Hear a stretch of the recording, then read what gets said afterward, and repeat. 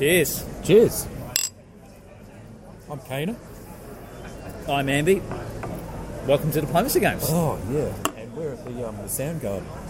The Soundgarden, which for the first time stopped playing music since we...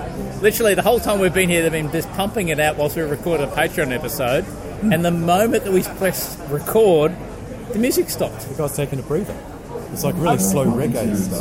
Actually, it's a proper live act. Some dude singing. That's what I'm saying. Like, I was saying this, but yeah, anyway, but yeah. Yeah, okay, so if you want to know what Kane is talking about,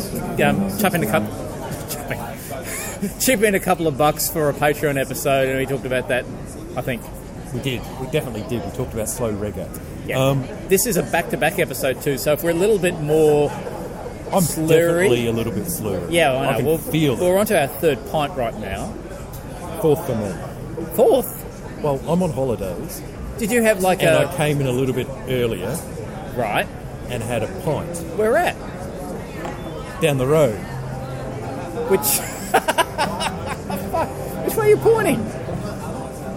Well, when you say down the road, it's like the way, how far away you pointed, like it was like where you live. No. I don't know what the story is with this girl there. She's been standing there for about 10, 15 minutes now. Well, young females do that when they're waiting for their partners. And they keep playing with their phone. I know. Yeah. Anyway, down there. Irish joint. Irish joint? O'Dooley's or whatever. Oh! Finn McCool's. Yeah. Okay. There you go. See how we go. We might stumble there. We might do the but Patreon down there. Yes. Anyway, we do have an interview lined up. We do, yes. So, hang on. What are we drinking? Oh yes, we're drinking the Four Pines Pale Ale. I compared it to a Bluestone, which makes no sense. No, it doesn't make any sense at all. So, how would you put that in diplomacy terms? Right. I would put it as an Italian takeover of Munich in 1901, but you know there's no way you're going to be able to hold it. Oh, look, the boyfriend turned up, that's cool. I reckon it is playing as France, bouncing in the English Channel, bouncing in Burgundy, and you picked up Spain. Okay. Bittersweet. Yeah. I only got this one because on tap they didn't really have a huge amount to choose from. And I didn't think another 150 lashes was in order. I thought we should change. I think the second one of these will be sweeter than the first one. I think the second one of these would be too much. Different brand. And I didn't get any wine because the wine was pretty crap on the list. Actually, no, it wasn't crap. It was crap and expensive. Not up to your high standards. No. We need to go to a wine bar one time, Kana. Actually, I think we went to one once, but they didn't have much wine. It's a spirits bar. We've been to wine bars. There was one down the road here we went to once. Remember, it was next door to that bar that changed twice. I wonder if it's still there. It's another joint. No, we've been there already. No. It was sticking fucking hot. I remember that. Yeah. Remember that? Yeah. Yeah. Like fucking most of summer in this bloody godforsaken part of the world. That's right. Anyway, so okay, so we're recording this now at the beginning of July. So by the time this episode comes out, it'll probably be mid to late July. And Amby's there. He looks like he's freezing. Me? Yeah. Now? Yeah. No. Looks like he's cold. No, I'm not cold. Fuck, mate, I lived in the UK for 2.5 years. This is like balmy. Ready to take off my shirt and start lying around and get a suntan. Except for the fact there's no sun out. Okay, alright. But the amount of people walking past who look like they're rubbed up. Yeah, that's true. Except for the young females. They're all dolled up to the nines. Because... Yeah, and the dudes that look like Chris Martin walking up and down the street selling drugs. Those guys. If you don't know what we're talking about, go back to the last episode and the Patreon episode before that. There's a few Chris Martins walking up and down. There's another dude. It's the same dude. It's the second dude. He's shaking. Like he's shaking his hands. And this time he's got cash in one of his hands. Cashews? Cash. Fuck it. Is he carrying cash or is he carrying... Fuck, he is too. what's he carrying around? It's like a $10, $20. So this is the advantage for our American listeners. Someone who's walking past at, 10, 15 metres, you can actually tell what the actual denominations they've got. Because Australians colour their money to different colours, so you can work out what the fuck the money is. Especially after you've had too many pints, you know how much money you're handing over. Now, our American friends would probably say this is because you are stupid fucking Australians, and you can't tell the difference between what a 10 and a 20 is unless you give it a different colour. It just makes sense. It works. It does work. And especially when you're kind of a bit pissed. Not that we kind of use cash nowadays anyway. Everything's all tap and go. How do drug dealers get by with all tap and go? They get around with EFTPOS system. Like Do the they? Apple Pay.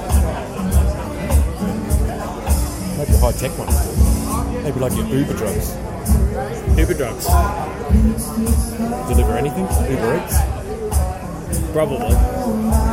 Anyway, so, This is sorry folks, this is what happens when we have, like, you know, a back-to-back after many, many drinks. So, either apologies or yay.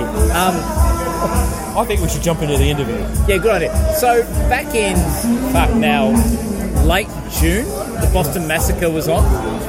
And that was a online tournament that was held, obviously, virtually out of the Boston area. Well, it's a face-to-face tournament held virtually. Yeah, normally it's face-to-face, that's right. Yeah, not a online tournament held virtually. No, it's a face-to-face tournament that's gone online. Because of COVID. Because of COVID, yes. And being responsible. Good on you guys. So, I participated in that, which was in the second round, because the first round was started at 12 o'clock at night Australia time, and I wasn't prepared to play throughout the evening because I like my beauty sleep. I like my sleep. So as part of that, I was in a game where I drew France. Yep. And those of you who are familiar with the American scene, there were many, many players in that everybody knew, which was interesting as an Australian. But also in that game was Zachary Moore, who is from the Minnesota Diplomacy Club. Yes. And he also has been organising and running some of their tournaments that have been run online as well. So I played France, he played Austria, and we decided to catch up after the game, a bit of an interview, and talk about the game. Talk about where things are at the moment with the COVID situation and their online game and stuff and things like that. So how about we have a listen? All right, here we go. Zach Moore, welcome to the Diplomacy Games show. How are you? Good. Thank you. I'm glad to be on. I'm glad we've got you on instead of Zachary Taylor. He'd be very, very, very boring and very quiet, I think, if we had him on.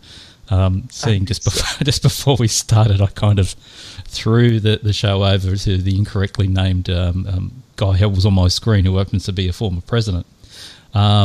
This is a bloody terrible opening. Sorry about that, Zach. I mean, we're going to see a lot more bad openings once we start talking about the game.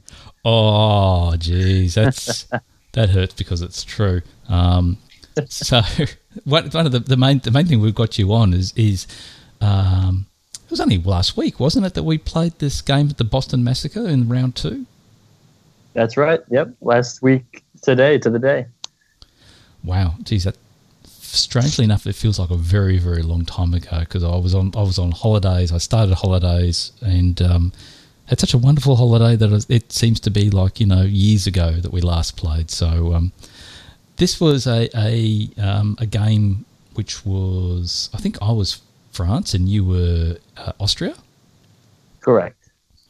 And I mean, I don't know about you, but because you've previously we've been in touch about a couple of different things.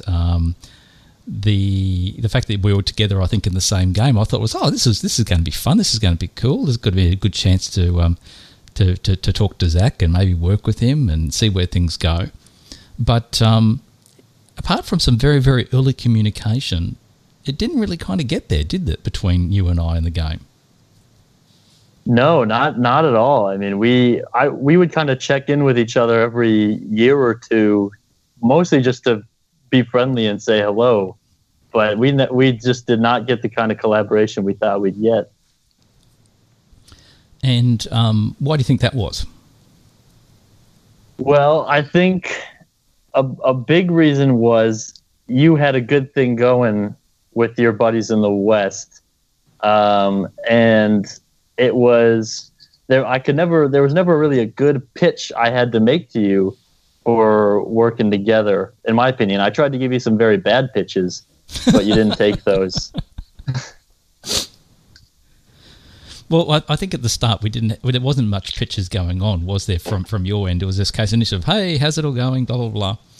And you're 100% correct. I was lucky enough, I think, I started having an early conversation with, I can't remember if it was England or whether it was Germany, and one of the others jumped in at one point in time because this was being run on Discord, where people seem to be able to gate crash your communication in the separate rooms that you were in, which is kind of a bit like, real life diplomacy, isn't it? You can kind of walk into a room where someone's kind of in a huddle and conspiring in the corner and say, "Oh, can I join in and have a little bit of chat?" But very, very early on, these guys were like, we started saying, "Oh yeah, let's have a Western triple," and I think, and also that being said, because Germany was a new player. He hadn't actually. This was his first time actually in a tournament. Whilst England was a bit of an old hand, and we were all quite keen for the idea. And I thought, I've never actually successfully done a Western triple, and I think England was the same. He's like, well, I've never done a Western triple, and Germany being new said, look, I don't really care. I just want to stay in the game for as long as possible, and this is probably the best way of doing it. And I was just surprised at the beginning that everybody actually kept to their word for their opening move. So England kind of opened to the north in, North Sea and Norwegian Sea. I moved out to MAO and Spain, and Germany started heading up north. The only real area that things were a little bit dicey at our end was Munich moved to Ruhr and Paris moved to Burgundy. And that was because initially we talked about effectively bouncing in Munich, so that it looked like maybe there was a little bit of more tension happening in the West than there really was. And it was very, very clear in that first spring move that, and this has got a lot to do with the Backstabber interface, that there was a very close arrangement occurring immediately between Turkey and Russia. The fact that neither of them contested the Black Sea, and in fact Sevastopol sent support, in air quotes, for Ankara to Constantinople. And then there was rumour very, very quickly running around the board that those two players had worked together before in other games.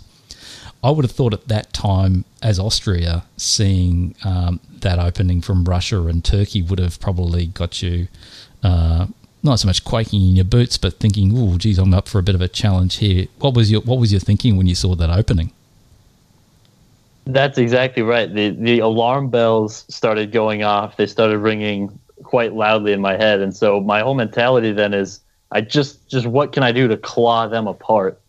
And I think that had an outsized effect on the game, because it really made me so preoccupied on Russia and Turkey that I really didn't care what you were up to in the West. I wasn't thinking Western triple. I wasn't focused Western triple.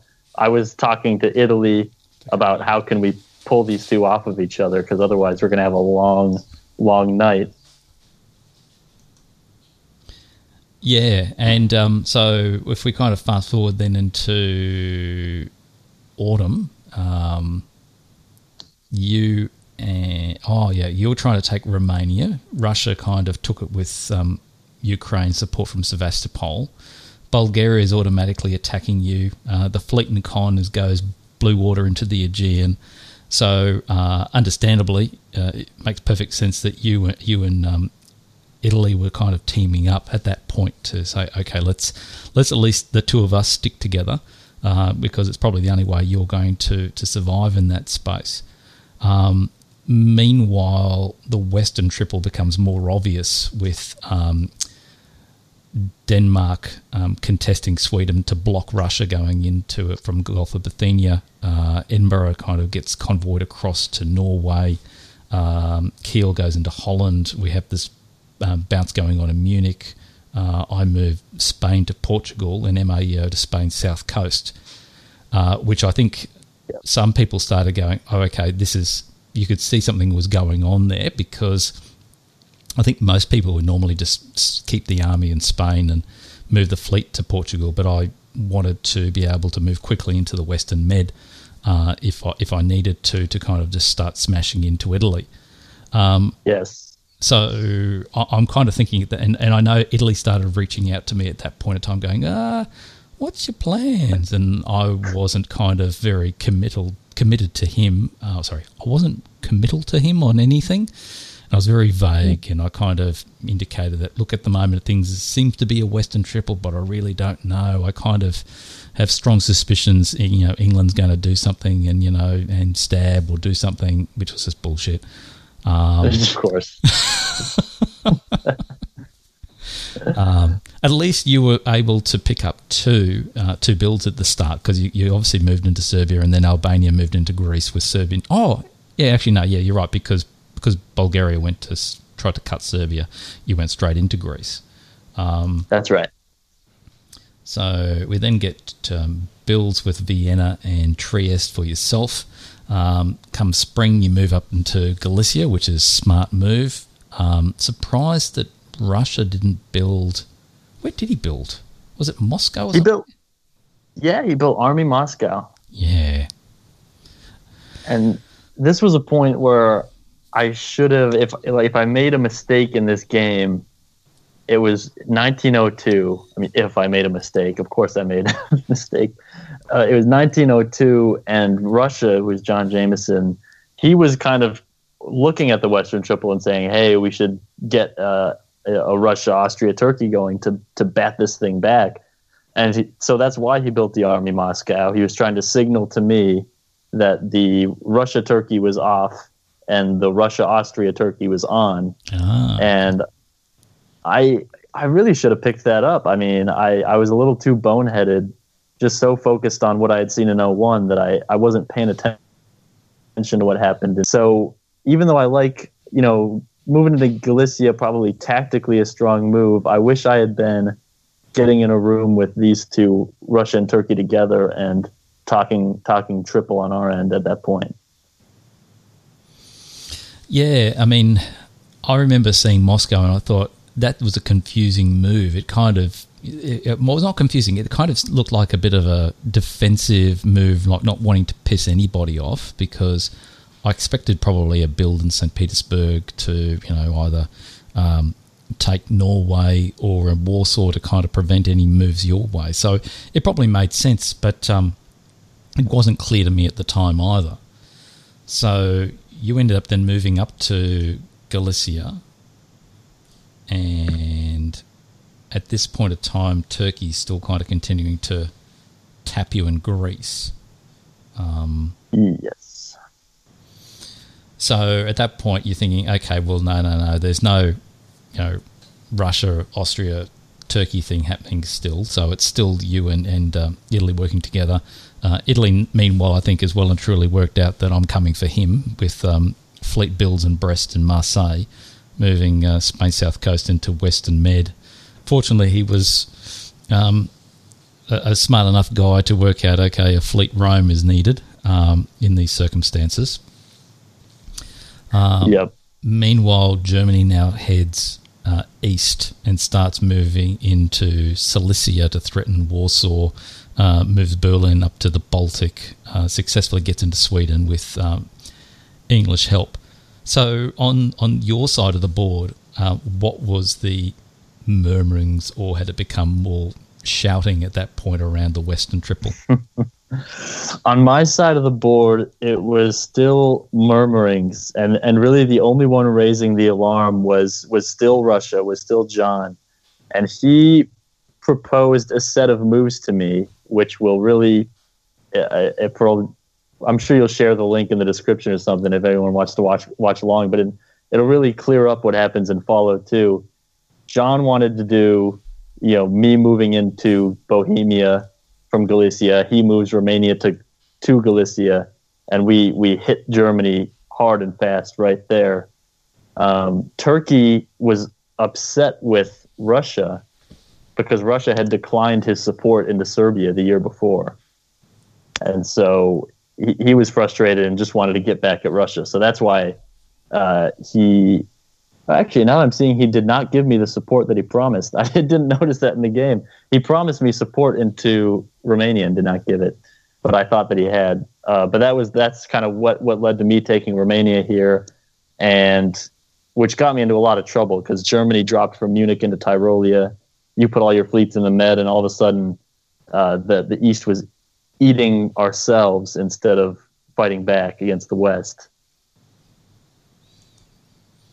Yeah, okay. So, this was not looking good. And so at this point of time, I think for the East,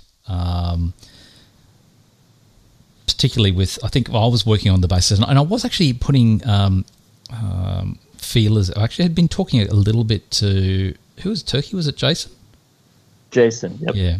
And he and I had some early good conversations. When I say good conversations, they were amicable conversations around, you head in from, the Eastern Mediterranean, I'll head in for the Western Mediterranean, we'll just carve up Italy. Although you probably didn't have the same situation, but I found later on in the game, Jason was very, very hard to get a hold of. And in fact, all of us in the Western Triple were getting quite exasperated with him because a couple. Well, maybe we'll just. I might just pause that for a second and go ahead a little bit more into 1903 when things become a little bit more solid around this alliance in the East and alliance in the West.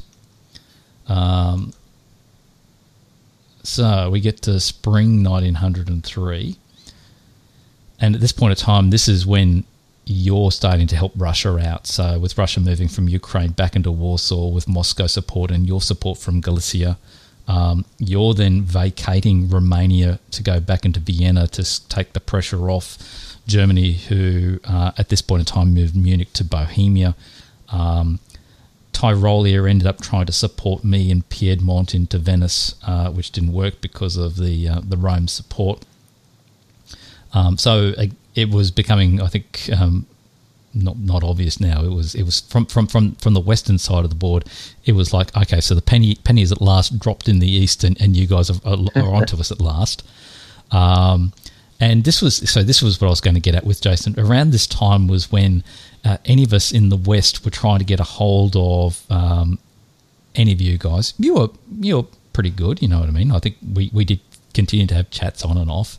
I had a little bit of chat to John, but not a lot because there was no real need for me to work with him too much at this point. But I was trying to talk to Jason, and literally he'd be like in a room by himself, and I'd jump in and say, oh yeah, and I'd start talking. He'd say, oh, can you leave please? I'm waiting for somebody. And it's like, oh, okay, that's cool. I can understand that. But this happened all the bloody time. You know what I mean? I got to about 4 or 5 times, and it wasn't just me. It was anyone from the West that would kind of just move into a thing, and he'd say, no, go away. I'm busy at the moment, even though there was nobody there. I don't know if you were aware of that. I did notice that a couple of times, and I just laughed to myself. I said, well, I guess the fewer of my enemies he's talking to, the better, so I won't step in and stop that. Yep. And you guys may or may not have picked this up. So in spring 1903, I started getting my first little bit of spidey senses going off around potential danger from England. So I'd moved my Spain unit up to Gascony because I was worried that the English in Belgium could theoretically have moved straight into the English Channel if he wanted to stab me and take Brest. So I started thinking, I need to start just playing a little bit safe because I'm going very heavy in the Med, and had effectively left my my whole front patio wide open. Mind you, everyone else was the same. So I think Germany was a little bit paranoid, a little bit, because he kind of continued to maintain an army in Holland just in case. And let me go for a little bit now. So fall 1903, not much is happening. Holland moved into... Oh, yeah, I remember this one. So in fall 1903... Yeah. Germany and Holland moved into Belgium, which was owned by England, at the same time that Germany then attacked Sweden, which was run by the English, effectively depriving England of 2 supply centres at this point, I think. Yeah. So it looks like England was in German-owned Sweden, but that had looked like an arrangement between the two. Oh, yes, that's what happened. You're correct. You're absolutely correct. So I don't know if you guys thought that there was something going on and a stab happening or not, but that was... It was an arrangement, but I believe it was a late negotiated arrangement. So they did... England did move out in fall. Yeah, that's right. Anyway, so I can't remember what happened in that particular space. Down on our side of the board, we're starting to get the first counter attack, I guess, from the east, with you moving from Galicia into Silesia with Russian support from Warsaw, which obviously then could put some pressure on Berlin or Munich, both of which were then wide open. Meanwhile, you've got Trieste and Vienna smashing Tyrolia, which of course cuts all the support for me trying to get into Venice, whilst I'm now trying to get into that particular space. And I'm still... This is where I was getting concerned, that I had no easy ability to build, and I knew I needed something up north in case I got stabbed from my English ally. But I just couldn't make any ground due to the fact that you and Italy at this point were thick as thieves. Right. Whilst Turkey continued to kind of eat up bits of Italy.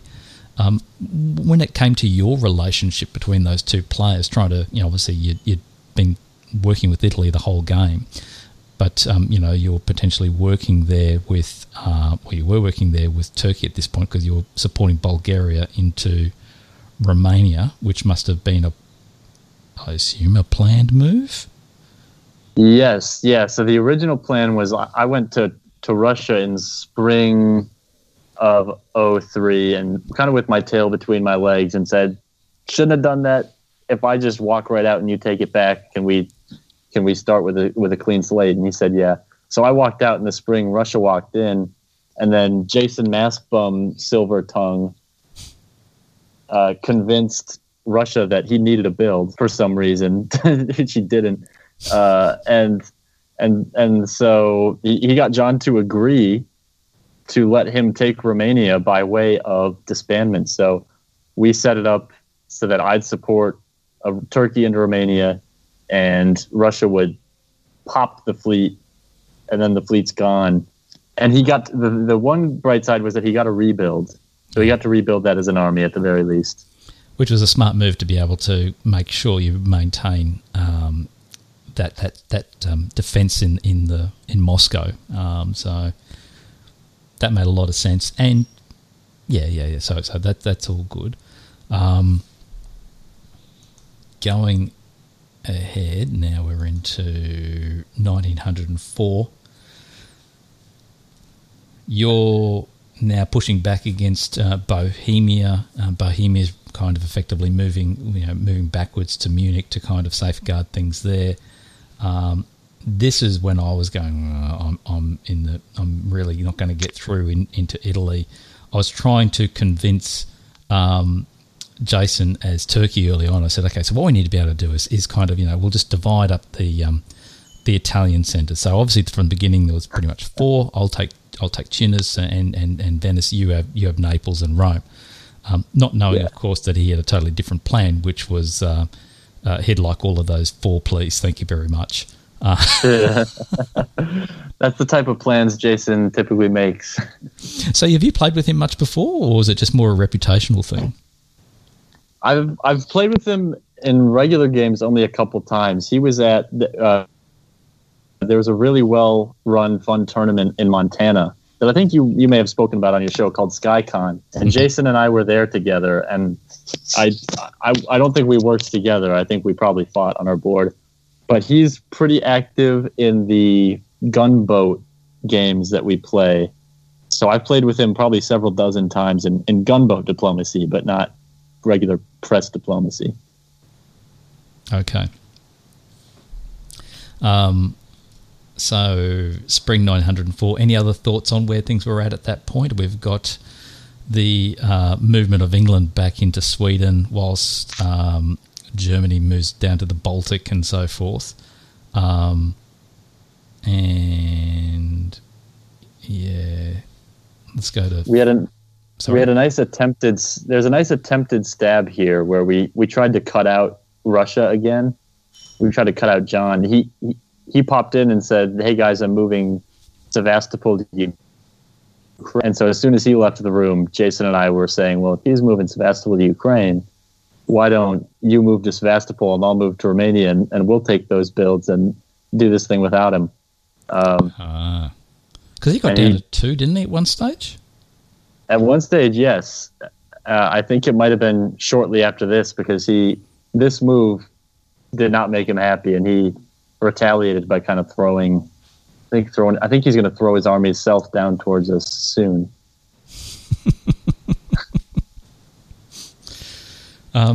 So why did you and Jason do that whilst you're too busy fighting at the moment against Germany? I mean, you wouldn't have probably got much out of this deal at all. It would all be to Turkey's advantage, wouldn't it? So positionally for me, he's got an army in Romania, and if it's in Sev, then it's not touching my centers anymore. Yep. So I'm happy to do that and be more secure. Okay. And meanwhile, you also were moving potentially Serbia up to Romania, so if it did happen, then you weren't going to be disadvantaged. In fact, you're the one who's probably going to pick up a supply centre. Yes, I'm picking up one. Into Greece. Yep. Was that? And that was arranged. Okay. That was we cut a deal, and he fulfills his end of the deal in the fall, which I was nervous about. His end of the deal was supporting me into Venice. So this is when we kind of cut Italy out of. Well, he was already attacking Italy, but this was my stab of Italy. Jason put me into Venice, and that made up for the Greece center. It was just a swap. Okay.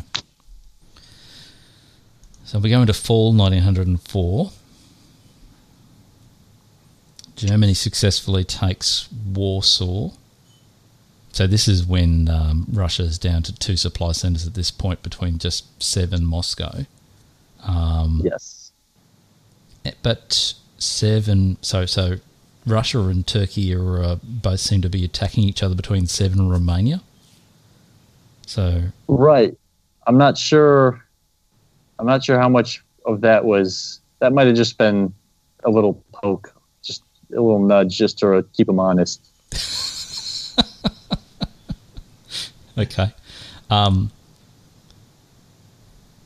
With the move of Germany from Cilicia into Warsaw, you were able to successfully then get Galicia to backfill Cilicia, yes. Which then gave you a bit of leverage then around the Munich situation or Berlin. So once again, you're starting to be in a well positioned spot.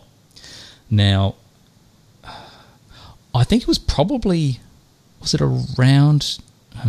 When did you start trying to turn me to your side? Was it before or after the English stab?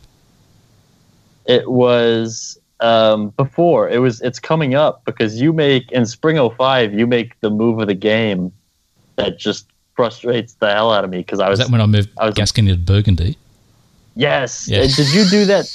Did they ask you to do that, or was that just dumb luck? You moved there at the right time, because I was ready. I'd been scrapping for 3 years to get this leverage on Munich, and I finally had a force that he couldn't stop. And all of a sudden, here comes Amby strolling into Burgundy to save the day. It crushed me. It really did. So that was twofold why I did that. That was something that I did plan to do, and the main reason for that was I was getting worried about. First off, I knew I was getting nowhere in Italy. And I guess I was starting to get paranoid around being overexposed from an attack of stab effectively from England. So I think in the end of this fall 1904, I think England's got 1 or 2 builds, and I thought I was worried that he was going to soon be able to attack me. So I think I started moving things back. Basically, one of the reasons was I wanted Gascony up to Burgundy so that if there was any stab that came, I could kind of cover off Paris. But at the same time, both England and Germany had also asked me to support Munich, and I thought, yeah, okay, I'll do that under the pretext of supporting Munich and just giving myself a little bit of insurance. Because I was also worried about a perception that I was moving north at the same time to, effectively, they could be perceiving me as setting myself up to stab them, which was never going to be the case when I was too far south. Right. So, Sarah, you go. So here's a question I have for you at this point. I was actually wondering this during the game, and I brought this up to Jason.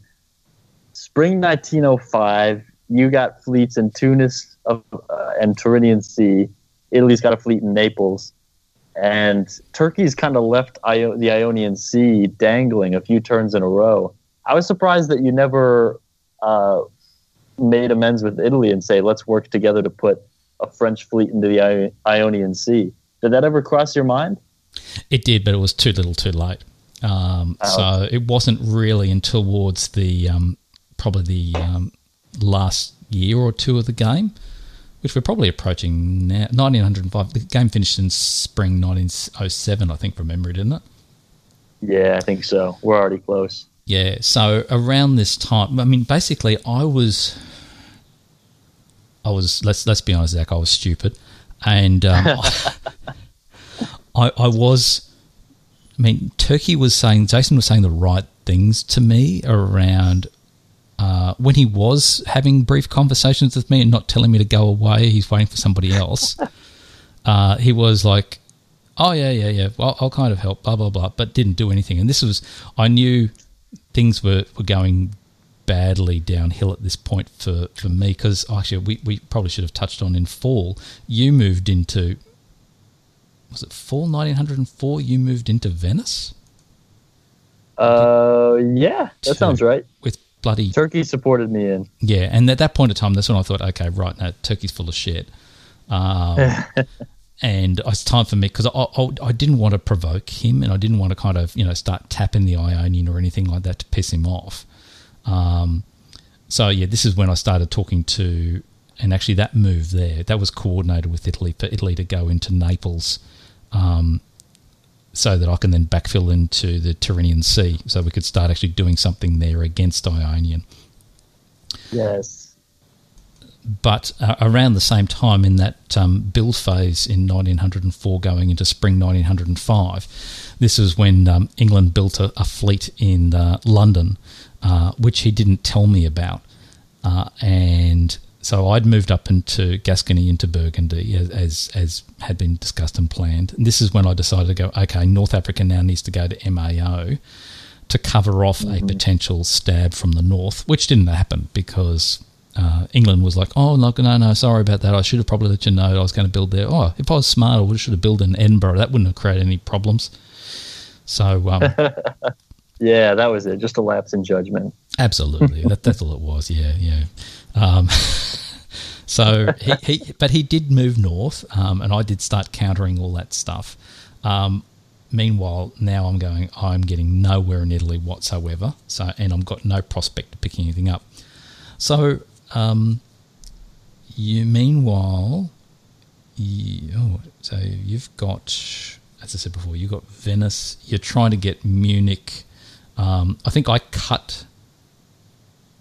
A second, what do I do here? Oh, yeah, Germany and I had been trying to orchestrate something to kind of keep him in. So he was going to tap Bohemia with Tyrolia, knowing full well that he probably would actually lose Tyrolia, but it would be enough to ensure, because at that point of time, if Bohemia and Silesia had both attacked Munich at the same time, Munich would have fallen. because he was assuming Tyrolia was going to get tapped by Venice or Trieste, which of course it did, and Prussia of course tapped Silesia as a just to make sure. So, and that was until I could get into Burgundy. So then we go up until fall 1905. At last I start throwing love to Munich. And this was probably when you started saying, hey, come on, leave these guys alone. What do we have to do to kind of make a deal? I tried to sweet talk you, and it didn't work.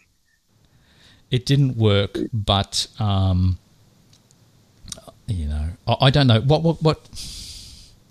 Well, sorry, yes and no. It didn't work, but it got the result that I wanted, because I did. Ultimately, the game ended up in which is probably a bit sad, a 6-way draw. In about 1.5 years later. But my concern was this was heading very much towards and we'll talk about this in a moment, a Austria, Turkey, England, 3-way draw effectively. So anything that was going to kind of keep me in the game for as long as possible was of interest. Right.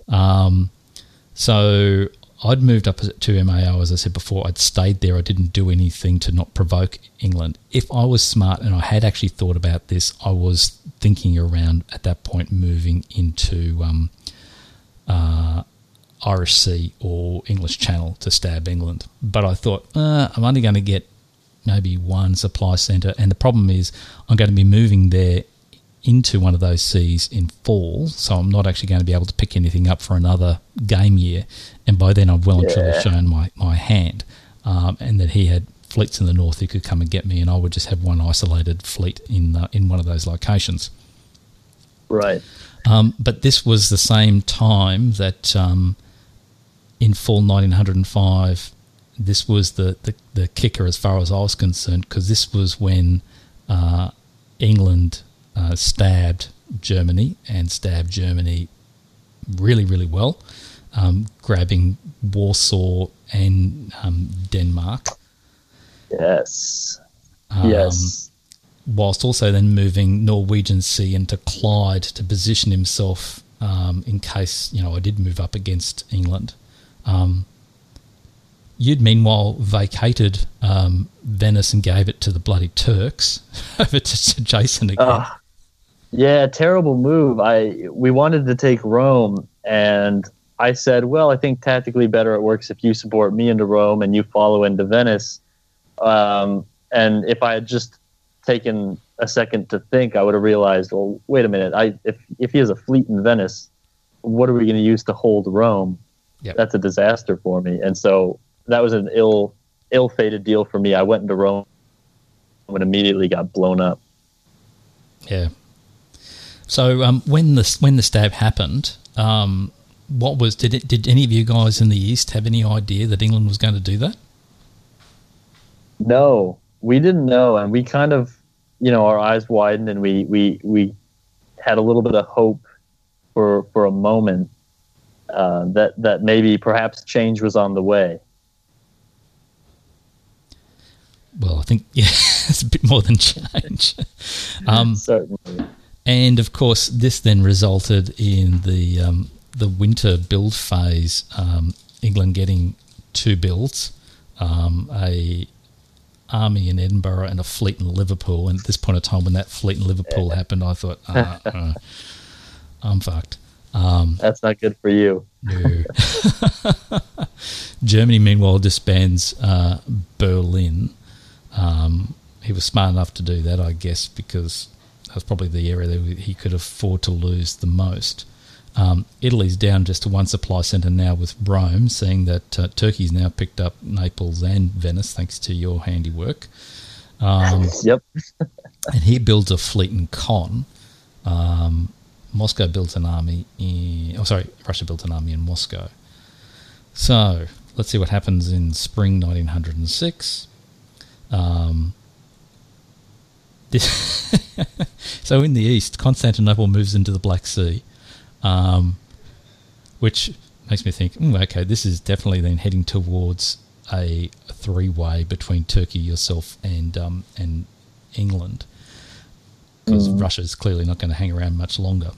whilst England then moves into Moscow, grabbing another supply centre there. You had another crack at Munich without success. Sorry about that, but managed to get into Cilicia. Yes. England Paid a dear price, though. Yeah, England did something really weird at this point, which I didn't expect, and that was he moved a lot of these fleets. Like Clyde went back to Norwegian Sea, North Sea went to Norway, St. Petersburg went up to Barents, and at the time, because I wasn't really talking much to England after his stab to Germany, because I'd made a decision that I needed to prop up Germany because I thought that was probably more advantageous to flipping to England. And in fact, this was when I made the call to move MAO into English Channel, Western Med into MAO. Excuse me. Whilst he moved Liverpool into Wales. I was really hoping Liverpool would move to the Irish Sea, that I could maybe go into London, but I didn't expect that to occur because I did think North Sea was going to stay there instead of moving to Norway. So this was a bit of a disappointing experience for me because this was my one chance to kind of stab England. Actually, I think it must have, to be honest, yeah, okay, so I didn't actually get stabbed by England at all. It was Germany got stabbed, but I felt like I got stabbed because the alliance fell apart, you know what I mean? Yeah. And his builds looked like a stab. Yeah. He kind of brandished the knife.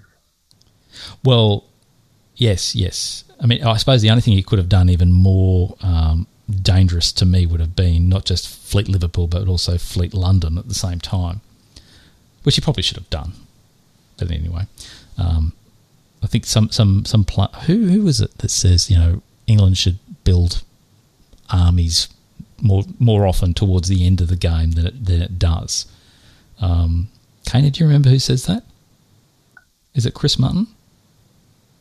No, I can't. Can't remember. Okay, doesn't matter. Anyway, so we're heading now into fall 1906.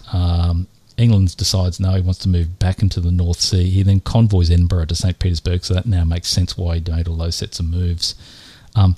I limpishly then just decided, okay, with MAO and English Channel, I'm in a position here to probably hold England off for a little while, but I don't want to provoke him. Again, I was probably a little bit too cautious this game. This was the one time I think I actually had a little bit of fun with you because I'd moved Piedmont into Tyrolia with Munich support when for the first time Munich hadn't been tapped. Yes. And that was a bit of good. But by this time, Italy now was removed from the game with Turkey successfully now picking up all the Italian mainland centres. And... oh, God, it's a bloody mess in the east. What's with all those red arrows everywhere? Who's going where? It's Germany had slipped an army. He retreated from Ukraine to Galicia. And so I did a little self bounce over Vienna to keep him out of there. And then Russia tapped him in Galicia. Jason had a big chain movement fail. Yeah, a lot of red arrows. But that army in Galicia really caused a lot of them. And what went down between Jason and John around that fleet in the Black Sea? Because just as quick as it's popped in there, it's moved back out again, although rather weirdly into Bulgaria East Coast rather than anywhere else. Yeah, I think Jason took a shot. He was always kind of looking for a shot to catch John napping, and John never moved out of position enough. So I don't really know what he thought was going to happen. I think, you know what? He supported me into Serbia that spring. He wanted to take Romania. So we positioned ourselves with a ton of units on Romania. Mm-hmm. And the German army in Galicia forced us to scrap that plan. Gotcha. And meanwhile, John, as Russia successfully retook Moscow. So this is his... fighting back after Stalingrad effectively against the British rather than the Germans. So this was an interesting development there that England was being pushed back again for once.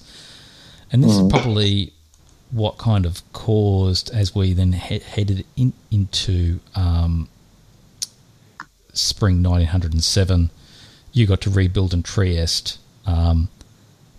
Cheekily, I think, Jason built an army in Smyrna, which tells me, you know, I can see straight away that's a Smyrna to Armenia supported by Black Sea, because he moved back into the Black Sea. And then it's all over Red Rover in the east for Russia. So with Italy out of the game, I think this was when everybody then started going, okay, well, the English assault, I think, was potentially on Germany, and potentially myself had fizzled out. Russia was resurgent against England, but likely to fall against Turkey. And I thought at this point in time, Jason was probably best positioned to, of all the players, to head towards a solo if he really, really wanted it, and if he wanted to kind of start making alliances elsewhere around the board, that could have been quite possible. What was your take, or what was the feeling? I mean, obviously you felt that the draw was worth doing. What was going through your mind? Yeah, I felt fortunate that they drew here. We had about, for round 2 of Massacre, they had a hard stop for time that we were about an hour and a half away from. But I thought that in that time, Jason really had nothing to lose by taking my centers, to be honest. And I thought he was in a position to work with John and both of them. I had 4 units, and 2 of them were in Bohemian Silesia. And I just had all these armies surrounding my home centers. So I thought it was curtains for me. And then all of a sudden, everybody's talking about a draw, and I could not have been happier. I think Jason handily tops the board if he keeps playing and just eats me up. Yes. So things kind of just dragged themselves to a surprising draw. So I thought there was probably only about an hour left. And I remember what one of the issues were as well, because I was away on holidays, and my laptop doesn't, for some reason or other, and I don't know why, it doesn't actually do any of the verbal communication on Discord. I think because I've also got Discord on my app, it must kind of default to to my iPhone. It must default to the iPhone as being the way that's done. And my battery was getting quite low. I was getting down to around about 10-15%. So I think I'd indicated to my Western allies that if we're going to keep going, I'm going to pretty much not be able to communicate with you very, very well. I'd only be able to text type, and that would be something I could imagine. And I think I basically kind of said, look at all those Turkish fleets. He's going to plough into me. He's going to grab, and I think actually in spring 1907 he took. Did he take Tunis, or he was about to take Tunis? That didn't adjudicate, did it? I don't think that year happened. No, it didn't adjudicate. No. But anyway, I could see that Tyrrhenian Sea was going to. All he had to do was reorientate some of those fleets around. Get a fleet into Naples. Between that, Rome and Ionian, Tyrrhenian Sea would have then fallen. Tunis would have then fallen, and then it wouldn't be long until Marseille, Spain, and Portugal had gone. So, and at that point, he was well and truly on the way to a solo. So, as much as it potentially of me not being able to communicate would have allowed for them to, my allies, former allies, England and more so Germany to kind of attack me, I think Turkey would have done most and would have done best. So, I think that's part of another reason that things would have started to come to an end. But it was a good game. I had fun. How about you? I had fun. I don't want to. I'm scared to use the word good here. It was a good game, and I loved the Discord. This is my first time actually playing with the Discord setup, because I've only GM'd these games prior to this, and I was very impressed. It was even smoother than I thought. It added a little quirk, a little negotiation quirk that doesn't exist in any other style of play, where you can pretend to run out of time. And Jason did this to me I'm trying to think of where it happened. On one of his retreats, he maybe it was spring 1904. He got retreated from Romania, and then he entered a retreat into my center, Serbia, and then he went and tried to talk me into it. And I said, no, I'd prefer you not do that. And he says, oh, okay, I'll go and change it. Oh, let me see. And he pretends to click around for his computer for about 30 seconds, and accidentally didn't get it in on time. Big air quotes on accidentally. And so he retreated into my center. I thought that was really fascinating, the way that you could kind of use the computer clock to almost feign, kind of like feigning a misorder, but instead of feigning a non-order. I suppose it'd be the equivalent of writing your order in a notepad, putting it into the box, and then him coming over and talking to you, and you guys coming to it, and it's like, oh, my leg it's sore. I can't get to the box to get my notepad out in time. Oh shit, sorry about that. You hate to see it. Poor Jason's got a limp all of a sudden. Yes. So there was a different set of experience for you then, obviously being involved in one of these games using Backstabber and Discord as the main way of talking to people. I don't know about you, but I find it's probably one of the, short of like having the video going and everything like that, it's probably one of the better ways of being able to hybridize the game between like a real face-to-face game and an online environment. What's your take? I agree. I thought it felt so much like the real thrill of face-to-face, and I would love to see video get added, but I think even if video never gets added, just the way it is it recreates a lot of those kind of emotions and the tension and the feeling that you get from playing face-to-face diplomacy. Excellent. So, I mean, and you said before you've GM'd a few of these for the Minnesota Diplomacy Club. How often are you guys doing that at the moment? Is it still about once a month? Yep, about once a month. And we're taking July off only because lately a lot more parties have started to kind of break into doing these games. And so I decided our club will just kind of step out in July and let other clubs do it, as to not compete with each other for limited groups of players. So the Washington, D.C. club, the Potomac Tea and Knife Society, PTKS, they're doing their game on July 5th, I think, the same type of thing that we've been doing in Minnesota. And who is the other one? Oh, the Weasels, the Chicago Diplomacy Club, have their championship game at some point in July. And they might have, a second kind of board just open to the public going at the same time as well. There's plenty of diplomacy in July, and Minnesota decided we'd kind of step out of the way for that month. But up until now, it had been, a game a month. And one thing I'm interested in is normally pre-COVID, presumably your Minnesota Diplomacy Club was all coming together face-to-face, and it was just the locals. Presumably the same thing was going on in Washington, same thing going on in Chicago.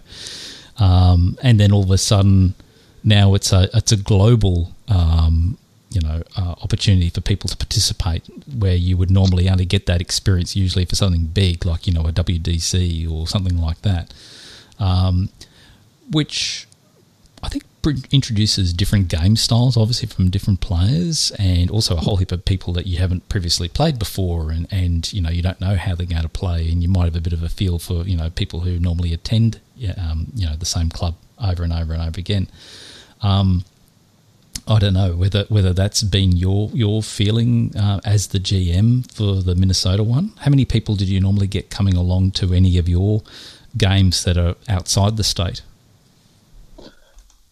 Most of our players have been from outside the state. Only maybe 2 or 3 actual Minnesota players have participated in the online ones.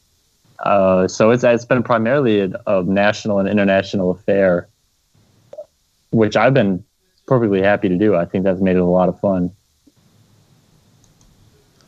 And have there been any technical challenges at your end in trying to GM these things, like players who don't really understand the interface and need some hand holding, or do you think people now kind of get it generally? Yeah, there's been a lot of that, a lot, exactly what you said, hand holding, and a lot of lessons learned from the first game to now. Now I've kind of learned to be active and proactive in doing some of that technological work 2 weeks and 3 weeks in advance of the game. So I'm getting everybody, okay, you sign up for the game, join the Discord. Here's a paragraph or two about how it will work. Play around in Discord so that you know how it works before the game starts. I even made a small instructional video for the game in June, or this month's game, for some of these players so that they can just watch it 2 minutes and follow along. Here's how I change my username to match my country. Here's how I use the voice room and that type of stuff. So it's gotten to be very smooth. I think we've ironed out most of the kinks, but at the beginning it was a lot of difficulty, a lot of learning curve trying to get especially some older players used to the new interface. And the other thing, I guess, of all of these games that are going on at the moment is some of the live streaming that's been occurring as well, with, I suppose, what is it now called? The Diplomacy Broadcasting Network coming along, and, there's a very different opportunity for anyone who's even not playing the game or viewing it later to kind of get a bit of a take for how others view things. I don't know if... Did you hang around for when our game was discussed at all afterwards, or you'd already gone by then? I did. No, I was there for the whole stream. It was interesting. Yeah, it was. Yeah. And there's something obviously between just those people who are viewing things and interpreting it, who aren't necessarily aware of some of the conversations, but it still makes it interesting. So where do you kind of see potential for that going in the future? Because obviously if you're getting people involved in that space, do you have any of them at the them being the Diplomacy Broadcasting Network involved in any future live streaming of any Minnesota games that are played online? Do you know?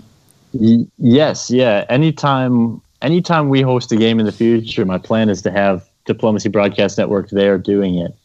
I really like it. I think it adds a lot, and it adds a lot for all players. For new players, they have a ton of fun kind of watching these veterans talk about their play, and also coming on the stream and just coming into this new hobby and instantly being welcomed like that onto a stream to talk about how'd your game go with experienced players. I think that's a big a plus for new players. People like that. So I would want to have them at every online game we have, without a doubt. Awesome. Kana, I know I've been asking all the questions to date, and that makes a lot of sense because I was playing the game with Zach.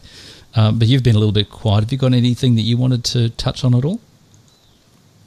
No, only that, after listening to your side of things, both Ambi and Zach, about what you were thinking and how it was playing, it'll definitely give me a bit more of an insight as to what was going on behind the scenes, what is being said by the commentators in the actual Diplomacy Broadcast Network. And so if I've actually got it up there on YouTube, but the bit where they're actually specifically talking about your game in particular starts at 3 hours and 24 minutes into the broadcast. So I'm definitely going to watch that in my own spare time, because I've got a bit of spare time right now. And hearing what you guys had to say about what was going on in the negotiations will probably give me a bit more of an in-depth understanding of what's going on, and hearing what people are thinking about at the time as a viewer. So thank you very much. Actually, I'm going to ask you a question, Kana. So when are you going to start dipping your toe in the water of playing some of these online tournaments using Backstabber and what's the other thing called again? Discord. Yes. Discord. Yeah. When I get a bit of time up my sleeve, I will. I do plan on it. Maybe when you guys get robots. Oh, fuck. No. No, seriously, it's all got to do with timing. Like if I've got a good run of time and I don't have sort of deadlines hanging over my head, then I probably will sign on. It's just bad timing so far. And look, I mean, that's no different to a normal face-to-face game. You know what I mean? Like, again, you do need to allocate, a good 5-6 hours towards that. And if you just don't have the time, you don't have the time. On top of other, cyclical demands of what's needed from you. Zach, is there anything else you wanted to touch on at all whilst we've got you here? Nothing in particular. Keep coming to games. I guess I'll plug the upcoming events. I mentioned earlier, July 5th, PTKS is hosting a game, and you can contact David Miller about that. You find them on their website or on the Teams app if you're there, or on one of these Discord groups we have. And then Philadelphia Liberty Cup is the next tournament. That's August 1st, a Saturday. There's going to be a morning round and an evening round. So if this has piqued your interest in this type of play, they're going to be running it the same way, Discord Backstabber, and it's a lot of fun. I encourage people to play. Awesome. Very cool. Thank you very much, Zach. Thanks for joining us on the show. And also just thanks for being one of our Patreon supporters as well. Doesn't necessarily mean that we're giving all of our Patrons a freebie interview, but I think that you had a lot to add to the conversation today, particularly around our game. So thanks very much for your time. Thank you. It was a pleasure. Glad to show up. Love the show. You too sleepy? Look like you're about to fucking fall asleep. Well, I was awake throughout that whole interview, believe it or not. I was drinking cups of coffee, and We're still recording too. I know. No, but it was interesting to hear what you were saying about that game, because there's been a whole heap of other mobs that have picked up and spoken around this particular tournament. Yep. So there's the Diplomacy Broadcast Network and the Diplomacy... You're very quiet.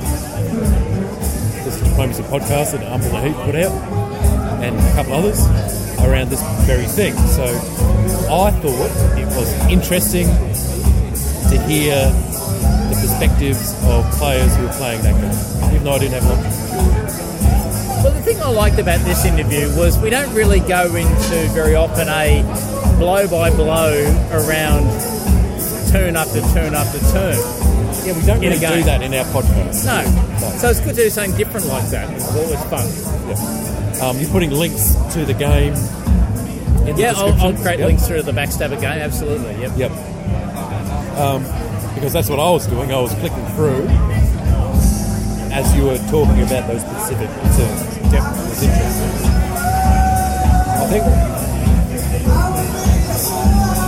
I think I would have read the board differently at a couple of points. You would have what? I would have read the board differently. Yeah, I didn't read the board very well. I had an inkling that England was going to stab me. Yeah. For quite a long while I had that inkling. But I was stupid and overcommitted myself to the south. I think I kind of prevented a stab from occurring by moving units north at the right time. Yeah. And I was fortunate enough that he chose to stab Germany rather than me. Yeah.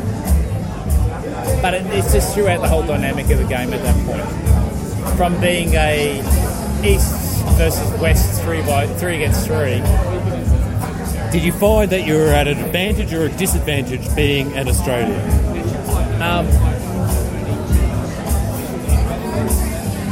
I think I was still coming into the game fresh. Oh, yeah? Unlike others who'd been playing for quite a long while. Played each other a gazillion times. I mean, you think about when we were down in Melbourne and we were playing down there face to face. And you start off the game, you're all kind of... Yeah. And remember, I remember you personally got to a point where it's like, have a bit of a break for a while. You weren't all diplomacied out, but you just needed a bit of a break.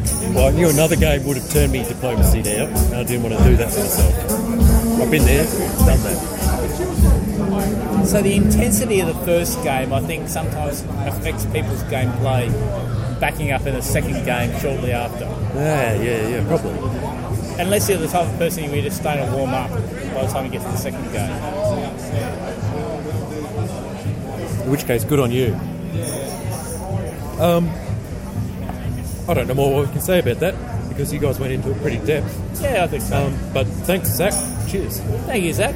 Cheers. Always good to catch up with Zach. Yeah. Hopefully next time we actually get our shit together and actually work together as teammates rather than being... at odds.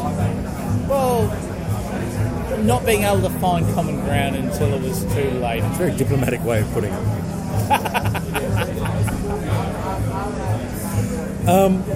Now, before we jumped into this, you were going to go into a game based around the continent of Africa.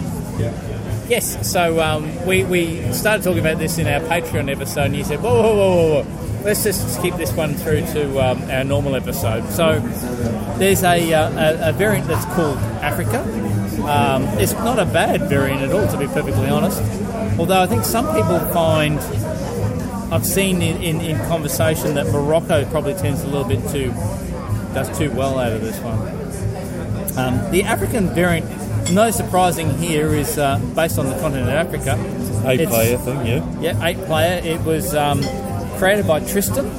That's obviously his handle. I remember Tristan. He used to be around quite a while. Yeah, what happened to it? I don't know.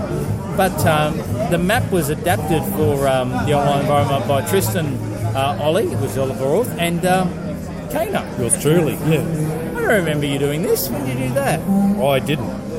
What'd you do to help? I think I gave some advice. Wow. And they attributed it to me. I tell you what, if I actually get this bloody Black Death thing happening, I'm going to have to probably give you some small, not aspiration, what's the word? Attribution? Attribution, yeah, sorry, I'm pissed. An attribution to you for some of the concepts and big co-assistance from Toby if he delivers the goods. Anyway, so the players we've got in this game is, I think, effectively Ethiopia, Madagascar, South Africa, Zaire, Nigeria, what's the yellow dude? Mali. Mali? Yeah. Morocco and Egypt. And the thing I like about this one is it's a bit of a mix between the idea of standing neutrals and no standing neutrals. So you've got certain territories which are they're not normal players, but they've actually got neutral units in them. But other neutral SCs have no units in them at all. And I think that actually kind of relates to the balance in Africa without having too many players in the game. But it is a slightly unbalanced variant. Well, yeah, people have said that because Morocco tends to do quite well because up in the northwest corner, I can see how Mali and Nigeria would kind of get into conflict pretty quick. I can see how South Africa could get in conflict with Zaire and Madagascar, and how Ethiopia can get in conflict with Zaire or Egypt, and Egypt can just probably start destroying wherever it fucking wants. I'm surprised Egypt doesn't do better. Anyway, so the game I'm in at the moment is, and you can listen to this in the Patreon episode, is Joe Exotic inspired with the name of Here Kitty Kitty, obviously being Africa with big cats.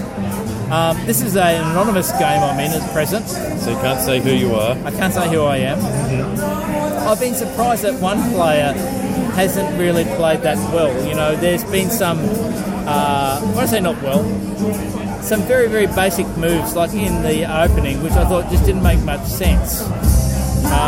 Which really, you know, maybe he was playing defensive, I'm not really sure. But it's kind of worked out for me because it means that I don't have an enemy on that front. Unlike another area where I started throwing love to, and he started immediately moving my way. So Why do players do that? I really don't know. Do they kind of have no fucking idea or something? I mean, this dude and that dude and that dude are going to come into conflict so quickly it's not funny. Why pick another fight when someone's throwing you love? See, if someone sends me a support, whether it's a support move or a support hold, I think, awesome. That's one less fucker I have to fight. For now. For now. Yep. Yeah? I can focus on him later. I'll keep a unit in reserve, and I can focus my attention elsewhere. Yep. Right? I just don't understand, if you don't need to fight, especially in the early games, Why pick a fight? keep on picking that fight? Why keep on going at it? I don't get that. I mean, so... Maybe it's just like a disresonance around Gunboat where people just don't understand that. I don't know. Yeah, I don't know. I mean, the game is now entering it's about to go into the fall in the second year, and so fall second year. Apart from the fact that now that bastard who I've been throwing love to has decided to head my way, I'm not actually attacking anybody else in my moves. I'm still keeping neutral with all my other neighbours. Do you think this variant accurately captures the size of Africa? I don't know. What do you think? I don't know. I mean, Africa's a big so. fucking place. Yeah.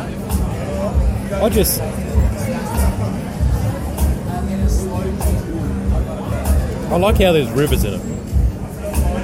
But do you reckon there should be mountains? There's not many mountains in Africa. There's one that's kind of down here around where Kilimanjaro is, around Tanzania and Kenya. There's not many other mountains. Oh, maybe the High Atlas. Yeah. Well, you got your Sahara Desert, which is just like this multi-lane highway going on. Yeah, you love the Saharan highway, don't you? Not really. Like, it's just a really hard continent to develop a variant around. Yep. I've seen a couple of them, and I don't think we've really hit. Like, I don't think there's been one that's really got me excited about the geography side. You know, I mean, I do like the map, but I just feel like there's something missing. Yeah. That's my feeling of the variant. I can understand that. Not that I'm going to do anything better. You know, I think this is a good placeholder right now. Well, you were involved in the development of this, so why didn't you step in and kind of fix it when you could have? Well, I wasn't involved with the development of it. I think I gave advice. You've been given attribution. Look, I think what would be interesting around Africa would be if you just say, okay, let's just take the Congo and just really zoom in on the geographic features of that country, that area. Well, they have. There's a big fucking river in the middle of it. Yeah, but I know that's almost the size of Europe. I think you're being too generous in your geography. Oh, I don't know. I just think Africa's like a great big untapped area for variant creators. I think there could be some really interesting scenarios you can put there. Why don't you start making some more variants, Kana?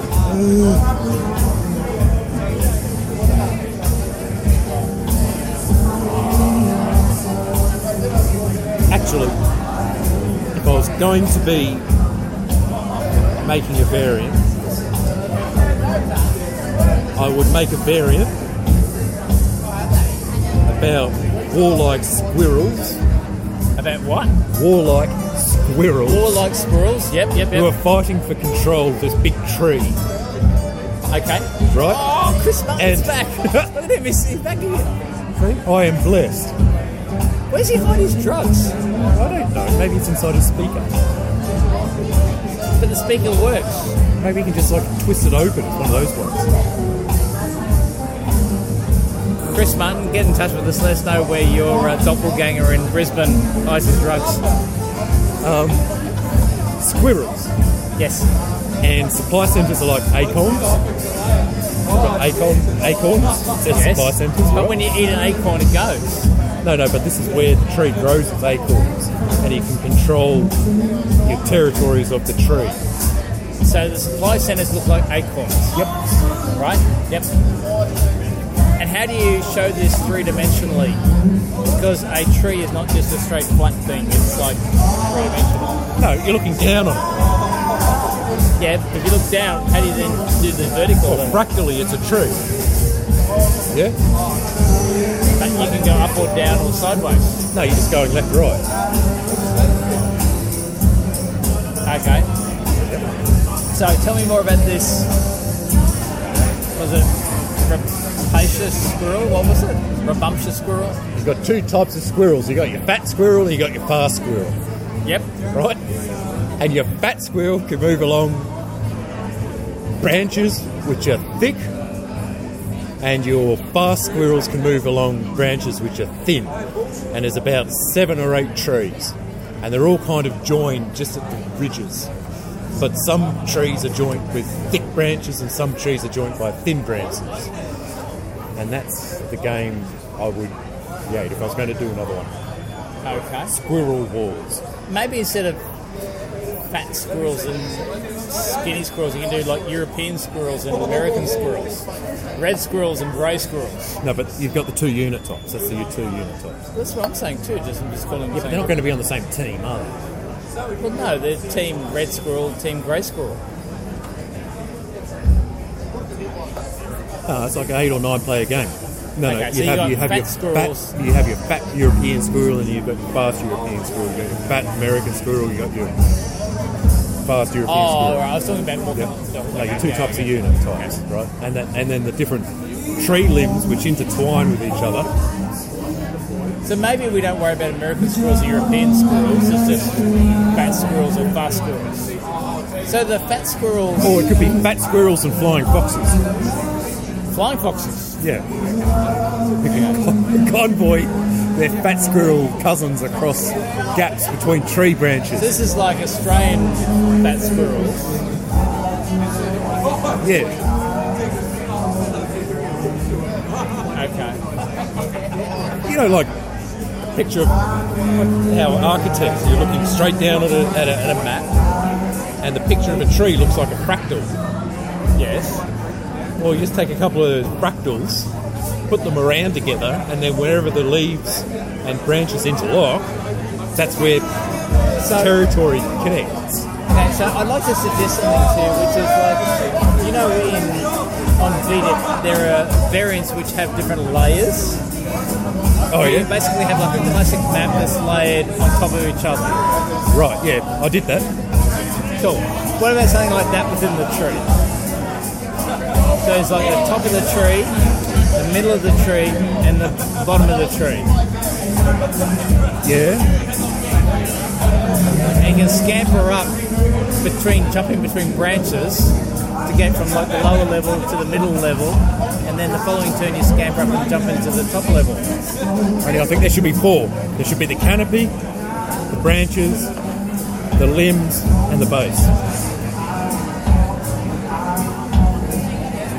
That would be my variant. That's where my head Canopy, is going. lower branches, base. That's 3 levels. No, the canopy, the very tops of the trees. Yep. Then you have the tree branches. Then you've got the trunk, and you've got the base. So the base being near the ground. Yeah. I suppose some acorns fall to the ground. That makes sense. But you wouldn't have any acorns on the trunk. No, but you have to get to the trunk to get to the base. So maybe there's lots of acorns on the ground that have fallen from the tree. Yeah. Nothing in the middle. Yeah. And then you got your main bit and then your canopy. Nothing much up there either. Well, why would you get up there then? Position. Yeah. and they're all evil bastards. They all got like blood coming out of their mouths, and So they're like drop bears. I was going to say zombie squirrels, but yeah, drop bears. Yeah. So for those of you who are American listeners or anywhere else, the drop bears are a very ferocious Australian animal. They look a lot like koala bears that normally just eat eucalyptus leaves. But instead of eating eucalyptus leaves, they kind of feast on blood.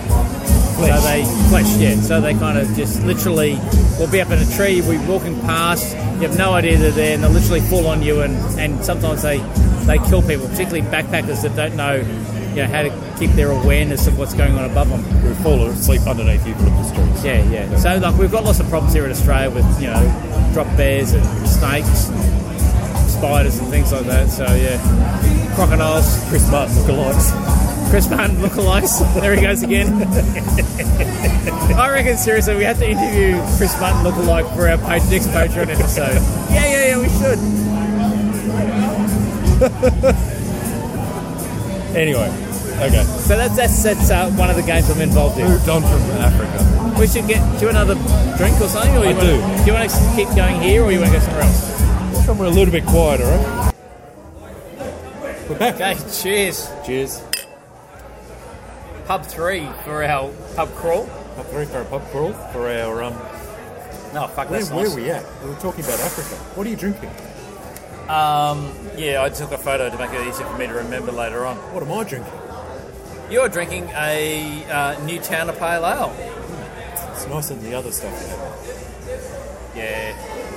Like mine. Like I was kind of feeling after 3 pints of beer, I know I'll be too gassy and bloated tomorrow, so I'm onto the back to the wine. And last we've got decent wine. I'm on a Wirra Woodhedge Shiraz. Oh, okay. What's it like? It's very tasty. It's very nice.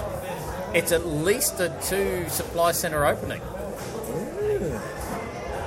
Actually, it's like 2 supply centres, and you could have taken a third if you really wanted to without any problems at all, but you didn't want to set yourself up as an early target, so you chose not to and kept it in the back pocket for later.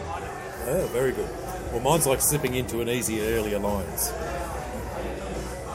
That's pretty good too. I agree. Speaking of easy early alliances, so Yeah.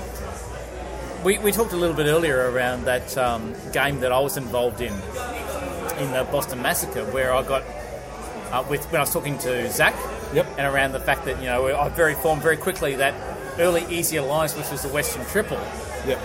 and on top of that, I hadn't actually checked the Diplomacy Games email.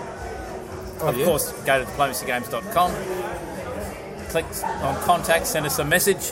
Yes. And I actually got a email that came through during the day from Max Vax, who played as Italy. Oh, yeah? What's he have to say? Huh? What's he have to say? He kind of politely chastised me in a good way, Yeah. thanking me for the game, and asking me whether I can explain why it was such a good idea for me as France to attack Italy and let eventually Turkey take over all of Italy. Oh. And effectively beating me on the supply centre count. So, Max, hopefully we've touched on that enough in the interview with Zach. But I guess the main thing from my perspective was setting things up as a Western Triple. I thought my best avenue would be to, obviously, as France, and if I can't attack England and I can't attack Germany, it's got to be Italy. Right. So I went hard on Italy. Yep.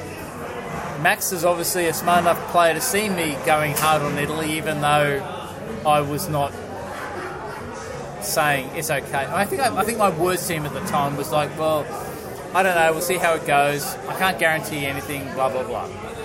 Okay. Which pretty much means, yeah, I'm going to attack you. Yeah. And understandably, as a result of that, he put all of his efforts to block me, which forced him to then work with Zach as Austria. Yep. And everything was going very, very well there until obviously Austria was worried that there was a Turkey-Russia thing happening.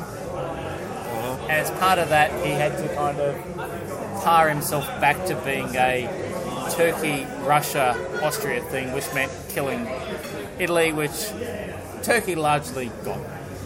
Right. Okay. Does that I hope it answer his does. question? I think so. So it was just it wasn't that I had a grand plan. It's just that I got thwarted by others who had better strategy at the time. Okay.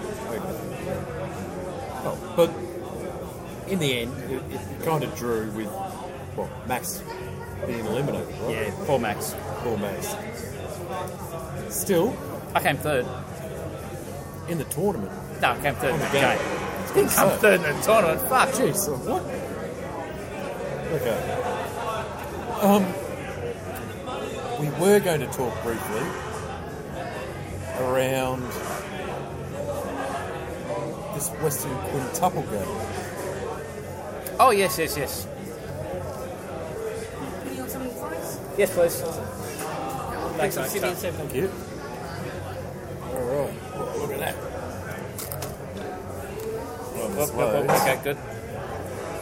Western Quintuple. So, just be careful that we can't see each other's positions on this one. Not last time. I don't get, honestly, I'm sick of Apple products. Right. They just don't work when it requires them to work. So maybe not writing to Steve Jobs complaining because he's not going to listen to you anymore. No. I'll go to an open tab already. Thank you. Thanks, mate. So here we are. Should we do around the grounds on this one? Fuck, nice grabby. Yes, good idea, around the grounds. So should we Where start did the we way start we off started on- last time? Yeah, where did we start last time? I think we started with Aragon, The yellow. the yellows. What we consider to be Isn't the that main... Castile? Okay, Castile, sure. Is it? I don't know. Castile, yes. Okay, Let's so, start with Castile. well, Castile has fulfilled the Reconquista. Well, The Reconquista. Reconquista. That's right. Yes, but instead of kind of marrying Aragon, he's killed Aragon. Almost. Almost. In fact, he's just expelled the last prince out of Sardinia. Princess. Queen. Queen. Isabella. He's united the Iberian Peninsula, And then headed north pushed into Gascony and into Guyane. Guyane, Castellon. So basically taken over the what started initially as the two English supply centres in France. That had been owned on again, off again by France and England at different stages. Be interesting to see what happens from here. Burgundy, it's interesting. I don't think Castile is in a position to really overtake Burgundy at this stage. I don't know. I mean, there's a lot of opportunities in the south because once that last... Let's just kind of combine maybe Castile and Aragon together because Aragon's down to one unit and no supply centres. Yep. Once that's disbanded, Aragon's got full control over the Mediterranean. So that means that depending on how things go with this southern border with Burgundy, it might be stalemated, it might kind of maybe just slowly chip away. It's hard to tell. Especially when England in Toulouse is throwing love to Burgundy and Languedoc. Yeah, Toulouse is vulnerable at this stage. Well, So I is don't- Languedoc. Depends where Castile wants to throw his weight. it depends. If Burgundy in Languedoc support holds Toulouse and doesn't get cut, it's fine. But if it gets cut, then Toulouse will fall. But there is And then there is Languedoc a can- stalemate line on the southern part of France that Burgundy could hold if he has a friendly north. Which looks to be the case. So should we move on to Burgundy? A friendly who? If Burgundy has a friendly north, then Sure. Let's go to Burgundy. So Burgundy, as you said, seems to be friendly with England. He's throwing love from Luxembourg to... What's BRA? It's where Rotterdam is. Basically in modern-day Holland. I don't know what BRA stands for. Yeah, I don't know.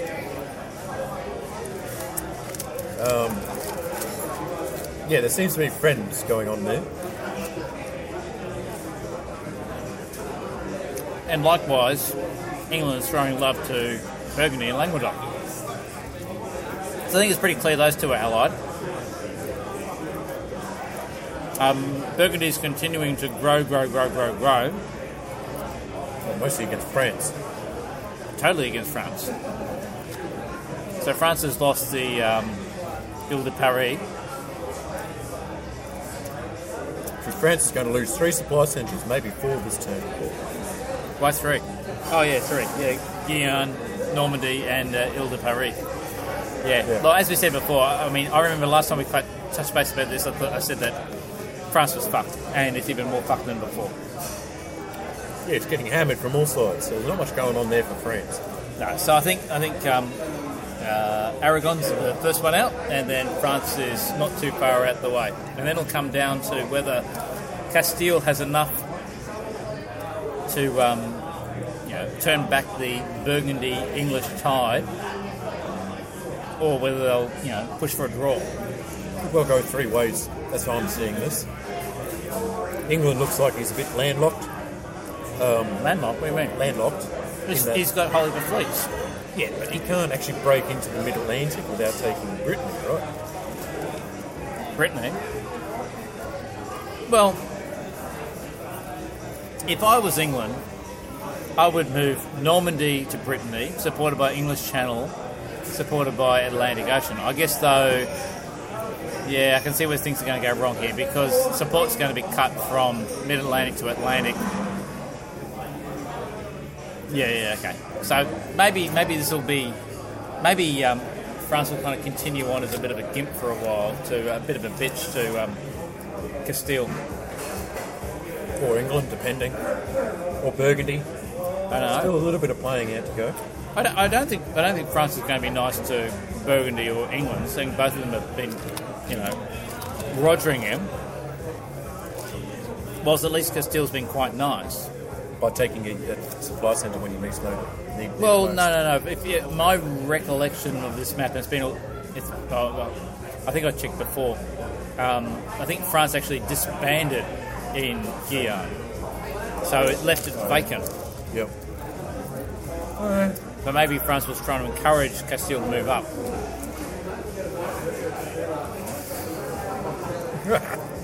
I don't know. What's your take? I think it's a nice map. I think that it looks like there's some quite simple stalemate lines to form. Yeah, I don't know. I think this map makes it a really difficult one to solve, put it that way. I don't know that there's many stalemate lines at all. I think the complexity of the territory connectiveness within, I'll call it mainland Europe, but it's really that whole France, Burgundy, Low Countries area is just there's so many connections between a lot of units, a lot of other territories. I don't think there's too many opportunities for stalemate lines. Do you think England's in a place to stab Burgundy? Is this built anywhere or not? Oh? Is this built anywhere, or is it only home supply centres? It's built anywhere. Well, if England built a army in Flanders, moved to Champagne, and then moved Champagne to Luxembourg with BRA support, hell yeah. But it depends on whether Burgundy's wise enough to then, counter that with a build in Lorraine. Which may not, because of that Castile threat in the south. No, you're right. Probably more likely to build in Lyon or Switzerland to shore up the south.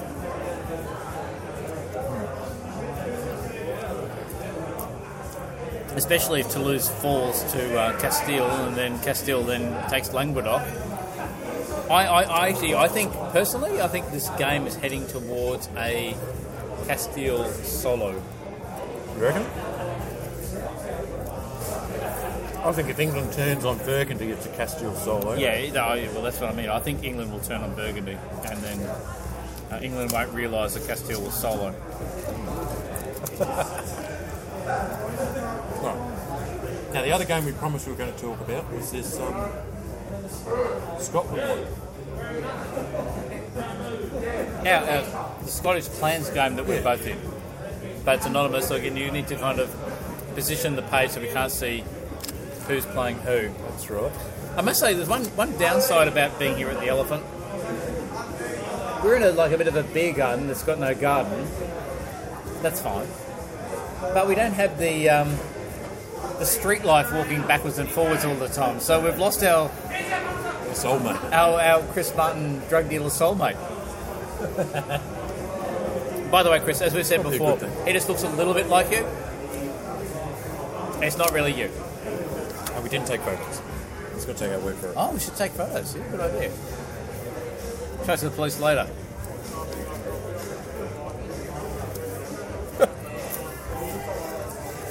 Look below for Ambi's attempted photoshopping. Yeah, it was just like dodgy Cut cut and paste out of Diplomacy Academy, put it onto this other dude.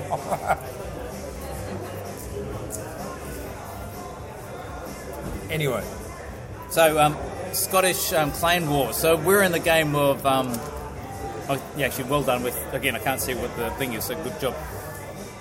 What's up your kilt? Is it what's up your kilt or your kilt?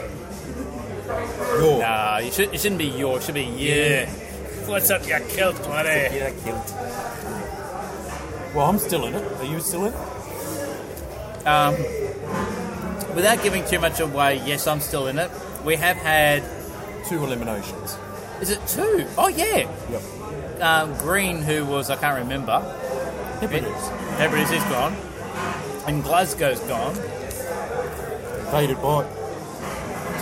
Invaded by Edinburgh and Kilkee, is it? Kiltie. As I mentioned before, it's that Paul McCartney song, Mull Kintyre.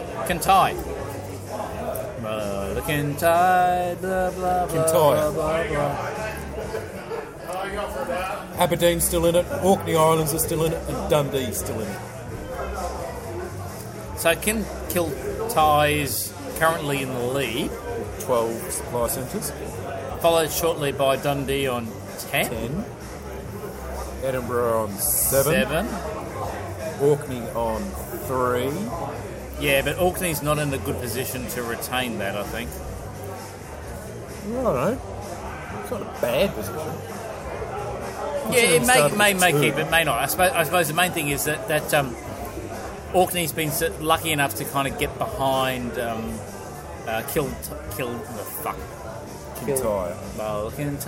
Kiltyre. Their lines. So he may kind of be able to compensate for any loss around John O'Groats or the Orkneys themselves. It's got a good stand. Look, shall we do the round the grounds on this one? Can we just do that? On Scotland? Those ships were good. They were. At the spot. Let's start with the Orkneys, move on to purple, yellow, red, brown. Okay, good. Pink. So, Orkneys. Pink, Orkneys. See, he's not in a bad position at all because he can't actually be invaded. Oh, yes, because Because there's a fleet in Kintyre, Uliapol, whatever it is. which is on the west coast and can't get to the east can't coast. get to Inverness, right? Yep. So, provided he keeps an army in Inverness, or a unit even, Loch Ness can't take it. Yeah? Yes. And these two have been battling forever. Have they? Yeah. Moray Sorry. Firth, Ness needs to move to John O'Groats. Either he bounces Cape Wrath, Yep. or he gets it, and then it's a 50-50 chance as to whether or not Cape Wrath moves to the North Sound, tries try to take Orkney or Orkney. John O'Groats. in the meantime, as we said before, Orkneys has got a unit behind the lines of Kiltyre. I'm going to have to drop that in somewhere in the music. Into the North Atlantic Ocean, where he can start raiding either the Isle of Harris, which would mean could be blocked by the Kiltyre in Little Minch. Yep. Or he might move down to the Sound of Monarch to threaten the Oose Isles. Either way, it's a guessing game in the end. The challenge, I think, with this game is that you can only build in your own home supply centres. So even if you get a forward position, it's hard to exploit that unless you keep pumping units across to a rear offence. This game wasn't made to be balanced, I don't reckon. Orkney starts with 2, Hebrides start with 2, fucking Dundee starts with 4. Really? Edinburgh starts with 3. Glasgow was 3, I think. Anyway, moving on, Dundee. Sitting in Loch Ness. He's fucked. Yeah, Loch Ness has got no way to come back from the game unless for some reason Inverness support holds him. Which isn't going to happen. Orkney's been at his throat forever. So Orkney's been at... So the purple one is actually Inverness itself, is it? What is it? What's the purple one? Deep purple's Aberdeen. Aberdeen, okay. So you're saying that Orkney and Aberdeen have been in each other's throat the whole game? Yep. So you don't think there's going to be any late love? No, I doubt it. Given the situation of this Kintyre fleet, Cape Wrath, Yep. I sort of see Orkney trying to defend in the north and won't try to push to Loch Ness, leaving this yellow guy taking Loch Ness. That's what I see happen. Yep. What do you reckon? I don't know. I was just thinking actually about the old Chris Martin dude walking backwards and forwards in the street. Have you gone by 4 times now? Yeah, sorry. Yeah. Say that again, please, Connor. I reckon onto the Pink's fourth going to drink, it's defend been against hard. brown because yellow's going to take purple. Yes. So you reckon Pink and Dundee, which is yellow, so Orkney and Dundee, do you think they're allied? I mean, I've noticed that Dundee seems to have pulled his fleet back from potentially creating any issues in that area. Yeah, look, I reckon if Dundee had intentions that direction, he'd be building more fleets and sending them north. I would have expected such a... But, Actually, yeah. You know, if I were playing Dundee, I'd probably be thinking that it's not worth it. There's only a couple of supply centres up there. A couple of supply centres may be enough for a solo. Potentially, yeah. So watch this space. Dundee, in the meantime, he's sort of pushing across to the west here. East. Straight Oh, west. Dundee's going west, yes. Yeah. It's kind of interesting what's happening between Dundee and Edinburgh. It's like those two can't get their fucking shit together. I mean, I've noticed a couple of times one of them's been throwing love to one another. They just ignore it. They just do some other different moves. They repeat the move, and the other dude does something different. So I don't think those guys have got their shit together at all.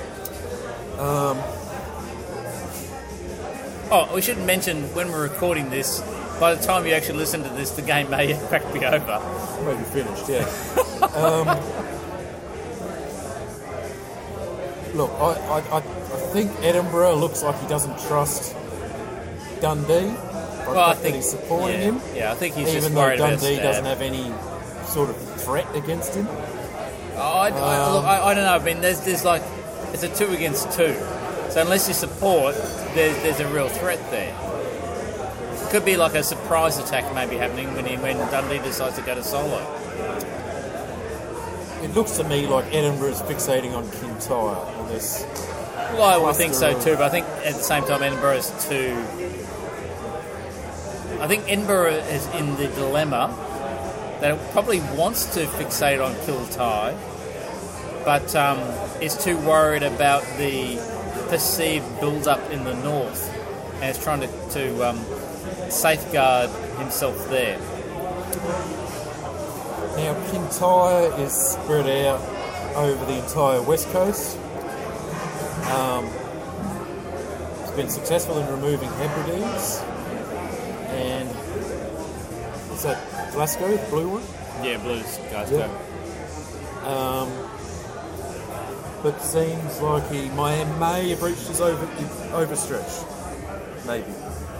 He's currently in the lead. We'll just see if the others can get their shit together to stop him. Yeah, I think you need like Edinburgh, Dundee, and Orkneys to kind of start coordinating as one to be able to stop him. I think once they do that, Kiltai is not eliminated, but definitely knocked down a couple of pegs. Yeah. Because his position in the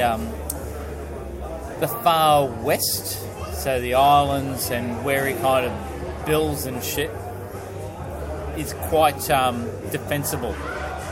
Because, as I said before, because he can only build at home supply centres, literally anyone who's a player on the east coast has to move fleets all the way around the top, all the way into the east. And that's problematic, I think. Yeah. It makes for an interesting map in that sense. But you see what I was saying this a few episodes ago, we were talking about this variant. It's an east-west It's a very north-south, east-west, but there's no real circumnavigation going on. There's no... No. It's like up, down, up, down. Is it up, down, or east-west? I think it's east-west. You're either going east-west or you're going north-south, but you're not really going... Perpendicular? 45-degree angles. You're not really engaging the entirety of the board. Right. No. You're not like England, who can threaten Italy. Which is possible, you know. Yeah, well, it's possible, but it's highly unlikely. How often does England threaten Italy? Well, the great thing about the original Maybe one by about 904, 5, best case scenario. Maybe 3, best case scenario. you could threaten Italy in autumn 1902. What, technically or realistically? Technically. I mean, you have to get, like, honestly, you have to get into You like have to fluke the English Channel, get the Mid-Atlantic, jump into North Africa, and you're threatening Tunis. No, what you'd probably need would be like an England-France alliance where they're working together in the north against Germany and working in the south against Italy. Where effectively France has said, I'm okay with you having Spain south coast, or probably Spain south coast. And Jesus. France has Portugal, and then you keep moving on then towards Italy. That would take balls of steel from both sides. Really. Yeah, they're very heavy. That's a ballsy, heavy balls of steel. Ballsy stuff. But can you imagine that? Like, France supports England into Belgium, Right. moves to Portugal, lets England into Spain South south coast, moves through Spain, back into Gascony. Why would... Who? Oh, France. France. In It takes Portugal. Spring Pop, to Spain. Spain to Gascony. Wouldn't be Gascony to Burgundy?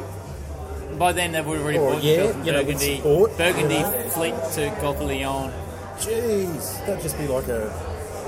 It's kind of like a Western juggernaut. or an inverse fucking... It's an inverse Lepanto kind of thing. Does that ever happen? I've never seen that happen, ever.